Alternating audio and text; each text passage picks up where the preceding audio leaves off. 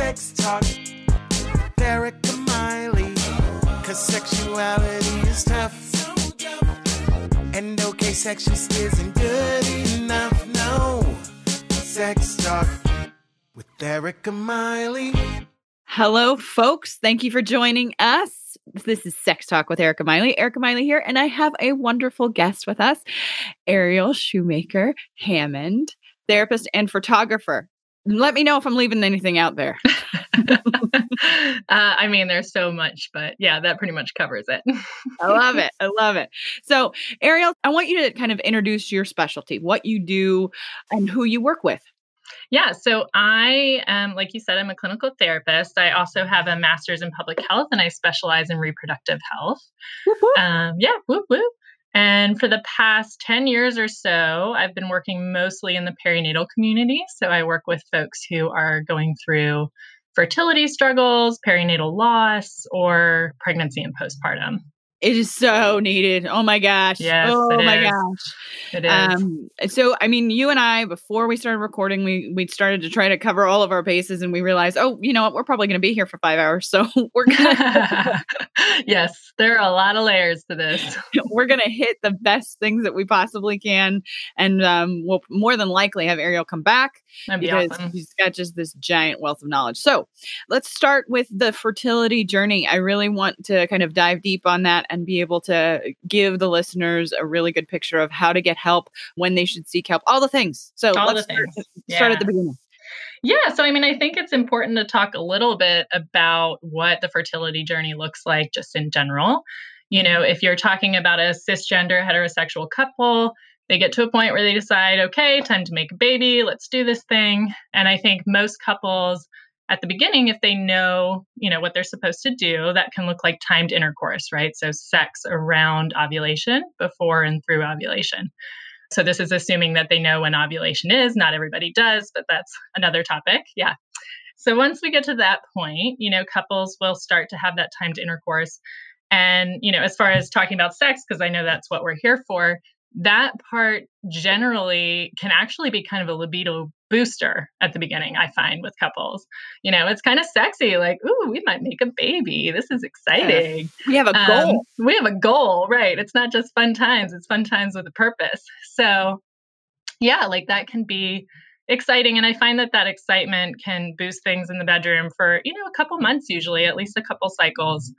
And then again, if folks are doing it correctly, right? Like timed intercourse when it's supposed to happen, that can start to wane a little bit after a few months. And, it's going to be, it's a lot of work. Exactly. Like timing when you're going to do it. Sometimes people are already charting or checking cervical mucus or taking their temperature and all that fun stuff. And it can start to feel a little bit like a chore. And I find that a lot of couples use that word. Like it has not been sexy for a little bit. It has started to become a chore. And when that happens is different for every couple. Like some couples I find, especially if they go into it like, we're just going to see what happens and not really being so hyper-focused, that sexy time can last a little bit longer. But for those couples where it's really laser focused on making a baby, I find that begins to impact the intimacy within a couple months. Yes, absolutely. Sure. I think personal information, probably my husband. No, but I mean, when we were trying to have our son, who is now 6, it was that game of trying to figure out the process. And I think what happens often with couples is they start to get to know their bodies in ways that they never understood before. Right. Yeah. I mean, I had the same, I talk about this. I use self-disclosure when it's appropriate with couples a lot because I had my own fertility journey.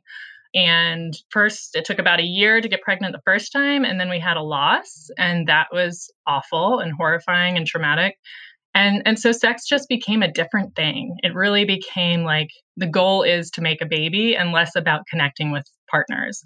And I find that happening a lot with partners, and then they get to a point where they're actually just having sex around ovulation. Like we're not having intimacy at other times of the month anymore. It's just in those few days before ovulation and leading through it. So then the partner can start to feel like I'm just kind of being used for the baby making. And that can be a lot of pressure. there's a lot of psychological pressure that happens with that, where the partner might feel like, why am I not getting my partner pregnant? And the other partner can feel like, why am I not getting pregnant? What's wrong with my body? And so it can, self-esteem can start to take a hit. So there's a lot of things that impact it, even in those early stages of just trying, even before we've reached intervention. Absolutely. Absolutely. And I am hearing all of the echoes of some of the things my clients have said to me, that we feel like this is work. And now I feel like now I'm going to have performance issues because now I'm worried that I'm not doing it right, or I'm broken, or I'm the one who's not getting the job done. Exactly. And some, cisgender men do actually have performance issues because there's so much pressure. They might be experiencing erectile dysfunction for the first time. And so then that becomes this whole psychological mind fuck that, is really difficult for both people. And if you're avoiding intimacy in the other aspects, right? Like you're not as affectionate with each other, you're not going out as many dates because you're really so hyper-focused on the fertility piece, it just, adds to that impact on the intimacy. Right. And I think that's something that we could be here forever on this camera about. that sex education in schools at all doesn't talk to you about the actual difficulty about getting pregnant. Yeah. They make it seem like, oh my God, if you look at each other, you're going to get pregnant. You have just a certain kind of kiss, and that's all you got to do. That's all you got to do. And this is like oftentimes the first time people, especially if you are actually attempting to have a child, that they encounter that. That's right. And then it goes on for months and then sometimes years. Yeah. And I mean, a lot of things, I think it's important to note too, like what is the definition of infertility, right? Because a lot of couples don't even know that. I think, again, for the reasons you just said, we all kind of assume, oh my God, as soon as we go off birth control, it's going to happen immediately. When actually it does, the average is about 30% the first time around for healthy couples. So that's not a super high average. And they don't even consider it infertility until after a year of trying for a healthy couple under the age of 35, or around 6 months for a couple over 35. So yeah, I mean, it's a little bit longer of a process, I think, than most people assume it's going to be. So let's talk a little bit about that definition. So after a year, then it's officially considered infertility. And then is there other definitions around that? Yeah. So, I mean, well, one thing, just that definition all by itself, I think is surprising for people and really stressful because, you've gone through your journey. I've gone through my journey. When you know what you're doing, and you're trying to hit that mark every month, and then you're having the 2-week wait after ovulation. Like, am I pregnant? Am I not? What are all these symptoms I'm feeling? Oh my gosh, it's definitely pregnancy. No, it's not. Here comes my period. That is stressful, Yes.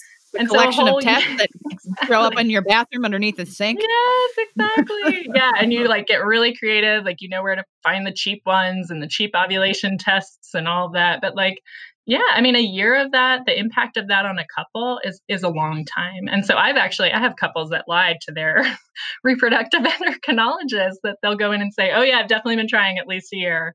And it's only quote unquote been 7 or 8 months, but they know that they are hitting the mark right every month and it's not happening. So something is not right.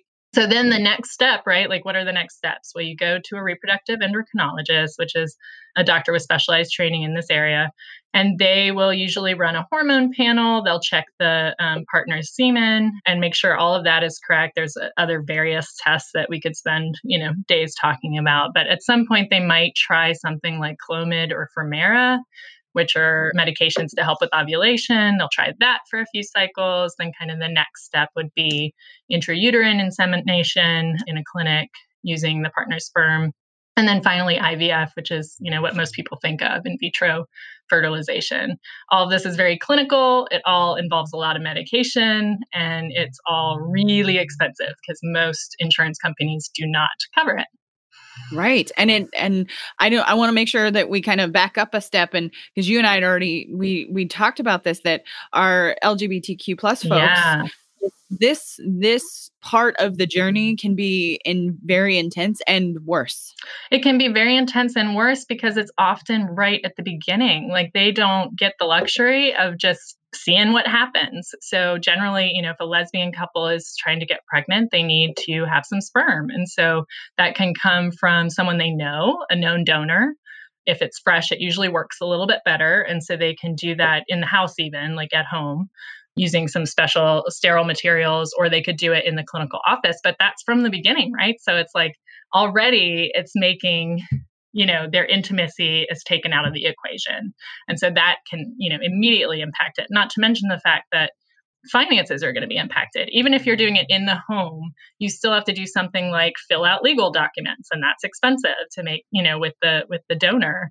If you're doing it in the office, there's all of that. If they decide, some lesbian couples will go straight for IVF because they want both partners biologically connected. And so they'll have, one of the partners donate the eggs, the other, which will then be inseminated and then placed in the other partner's uterus. So that can be a very expensive, very clinical journey right from the start.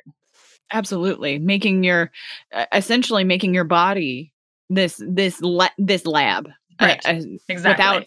Without any of the intimacy and the connection and the emotional pieces of it, when we know all of that's happening.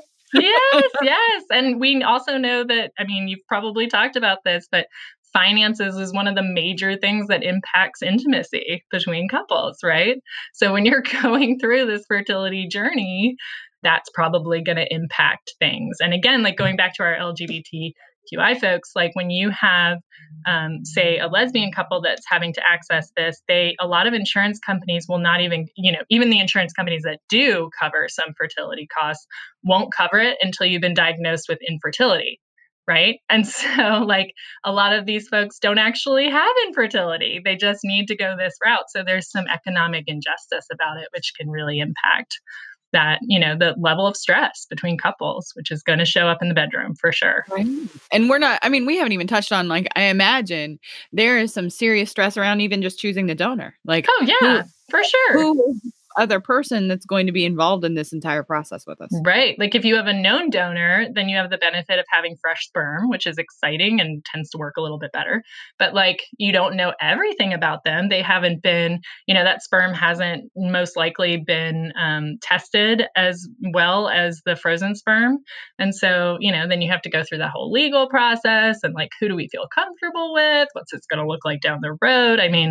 It's a lot. It's a lot of stress. Again, that I think what you mentioned about the economic barriers here are, I think, really, really important to consider, because the donor piece, the just paying for all of these procedures. Right.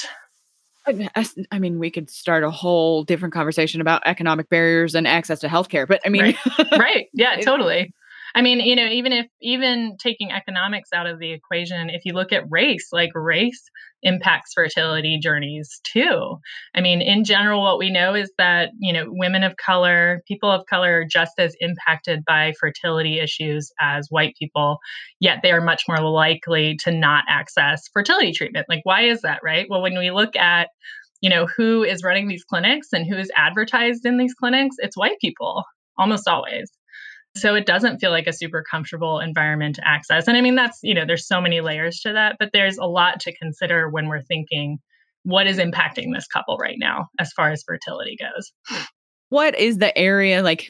I'm thinking of like when you actually get to step in and be helpful to a couple. Yeah. Like what happens? What is that process? And how would they even start trying to find a therapist that even knows a thing about this? You and I do, so folks, just keep that in mind. Ariel and I'm gonna make sure y'all know how to get a hold of us. We both feel very passionate about this, Ariel in particular. So how does a couple find you? How do you step in to help them through this process, or even after the fact? Yeah, I think it depends. So some of it, my hope is, I haven't seen this happen too much, but my hope is that fertility clinics become much more aware of what folks are going through emotionally. And I've heard, some clinics do this much better than others, but, having a list on hand of folks who have this training and this experience and really understand what the fertility journey and the perinatal journey, because, a lot of times these folks do end up getting pregnant. So then it's, what do we do now that you're in this pregnancy? Because oftentimes when there's been infertility or perinatal loss, there's a lot of anxiety during pregnancy. So knowing that this person really has training in all of that, and also just recognizing that this is an extremely emotional time from the beginning and accessing that support, as soon as you start to feel it impacting your relationship. And a lot of times couples are embarrassed. They feel shame, and, one or both of the partners might have a really difficult time wanting to access help because of that. So, individual or couples counseling, if they're open to it from the very beginning, I think is always helpful. I mean, I think everybody should have a therapist, personally. Yes. So. Yes. Preach. Yes. Everybody get yourself a therapist.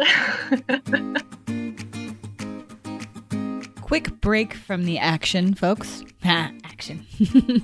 I just want to tell you about my Patreon. Every week, I bring you guests and, seriously, lots of sex nerdery. Help me keep doing that by becoming a supporter. What do you get in return? Cool perks. For real. I am going to be doing shout-outs, stickers, a bunch of stuff. So check it out at ericamiley.com/Patreon. That's ErikaMiley.com/Patreon. I hope to see you and see more of you by becoming a Patreon. Thanks, guys. My clients, I have had friends, and a little self-disclosure, like you, we've experienced pregnancy loss. Mm-hmm. Every piece of this, it feels so clinical in the doctor's office. And then when you step out, you're expected to deal with this on your own as if your hormones aren't out absolutely wacky. Yeah, we haven't even talked about the medications and what they do to your body and your brain. Yeah, like getting shot in the butt with a injection every day, a couple times a day. Turns out it's not so sexy. So yeah, not to mention the emotional roller coaster it makes you go on. Yeah. So let's talk a little bit about these medications, because I do think that that's important. So when someone is in the beginnings of this process and they have started to move towards medication, what is some of those initial medications they might be suggested? So generally what doctors will start off with is something called Firmera or Clomid. Clomid's the old school one. That's how both of my children were conceived. Woot, woot. But Clomid tends to have a pretty emotional roller coaster of a side effect. And it can cause things like emotional lability and then also insomnia, which we all know can super impact our brains and our bodies. Definitely our desire to have sex, for sure. Yeah. So, those, I think people don't think, and I don't know that doctors are always really great at telling folks how much those medications are going to impact them. But those medications are there to help people ovulate or to have stronger ovulation. They can also be used for men too. So that's kind of the first step. And already, we're seeing these emotional ups and downs that can really impact the sex that's going on in the intimacy. So that's the first step. When you get to IUI, you may use some of those medications. You might still be allowed, quote unquote, to have sexual intercourse at home through that process. But then when you get to IVF, a lot of times you're not allowed to have sexual intercourse. So that's the other thing, is that, the other side of things is you are actually being stopped from having that form of intimacy. Yeah. Before we move forward a little bit, what is IUI and IVF for our folks who don't know? Thank you. I'm really bad at that. IUI is intrauterine insemination and IVF is in vitro fertilization. And, we're so lucky that these things exist. They didn't exist a long time ago and they're relatively new and can be super helpful. But, they come with their own whole package of complicated feelings and hormonal patterns. So yeah, I have a lot of clients say it feels like I have the doctor in bed with me when we're going through this process. Yeah. That again speaks to the intimacy, right? Mm-hmm. And then oftentimes, and I think it's important for us to touch on this, is that the emotional aspect of this is happening and the intimacy is happening, but the medical world tends to ignore these things. Right. Totally ignores it. Doesn't talk about it at all, other than to say yes, have sex or don't have sex. That's not super helpful when it comes to, how are you doing? With all of this, it's actually really tough. How do you feel? Yeah, we could be here forever. Well, when a couple is looking for help, where do you think they should begin? Yeah, so I think I would start with, if they are seeing a reproductive endocrinologist, asking if they have any referrals to folks in the community, because a lot of times they will know of therapists in the community that specialize in this area. They can also look online. Resolve is a great website to find some resources. Psychology Today, actually, you can specify what issue you're going through. And so they have fertility issues on there, they have perinatal issue on there, grief, loss, etc. So really finding folks who specialize in this is kind of the first step. And then when you call and you're talking to people to see if they have space, really asking, do you have, specialization in fertility treatment or in the perinatal world? Because that's super important. Absolutely. And if you don't have anyone in your area, one of us, I know folks, you can always email us and I'll make sure that. Oh yeah, I will do a deep dig. Yeah, we will find somebody. We'll find someone in your area. You can also do, if it's within the same state, you can, do Skype with a therapist in a bigger city if you need to. Mm-hmm. My entire practice, which many of the listener knows already know, that my entire practice is online. So That's I can serve the entire state. And I know there's other therapists out there that are doing that. Yeah, for sure. We will find them for you. So. I'm such a proponent of this world that I want to make sure people get connected to good treatment. So you need to find someone who's really going to understand that piece of it.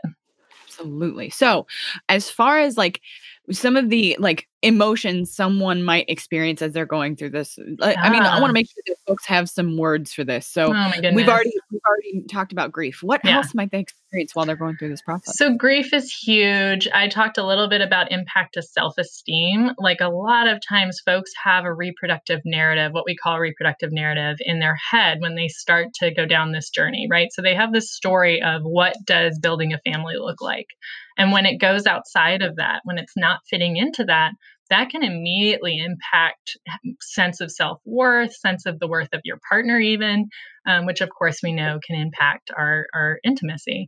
So self-esteem is another word to use. Anger, frustration, I mean, pretty much all the emotions, sadness, anxiety is huge. And what I often find with folks who are going through fertility treatment, or even just in the kind of the beginning stages, is that they begin to, especially if there's some underlying anxiety, they begin to really start to try to control all the things in their life, right? Like, what are all the things that I do have control over? Because this process feels so out of my control. So I am going to, get on this crazy diet that I read about on this one blog that says that I should only eat tomatoes and that is what will get me pregnant, or I'm going to take this 7,000 supplements. I'm only going to wash my hands with this one type of soap. And people can really go down that rabbit hole. And it can just become so laser focused. That powerlessness that they feel. It's such an intense feeling. It's such an intense feeling. And for a lot of us, especially folks, therapists or professionals who are in this area, we tend to be a little type A, and we tend to be used to being able to control a lot of things. And so this is one of those first times that folks really feel out of control, and that does not feel good. And so they're looking for ways to kind of control in other areas.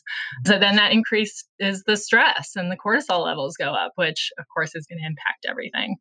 Again, I'm going to have Ariel back because we've got so much ground to cover. I know. We haven't talked about pregnancy. Goodness. I know. We haven't even touched that. But I do want people to be able to find you. How do they find you in the world? And what do you got going on that you want folks to know about? Yeah. So I am in Asheville, North Carolina. I know you had Lindsay Brock on here a few weeks ago, and she's the best. I love her.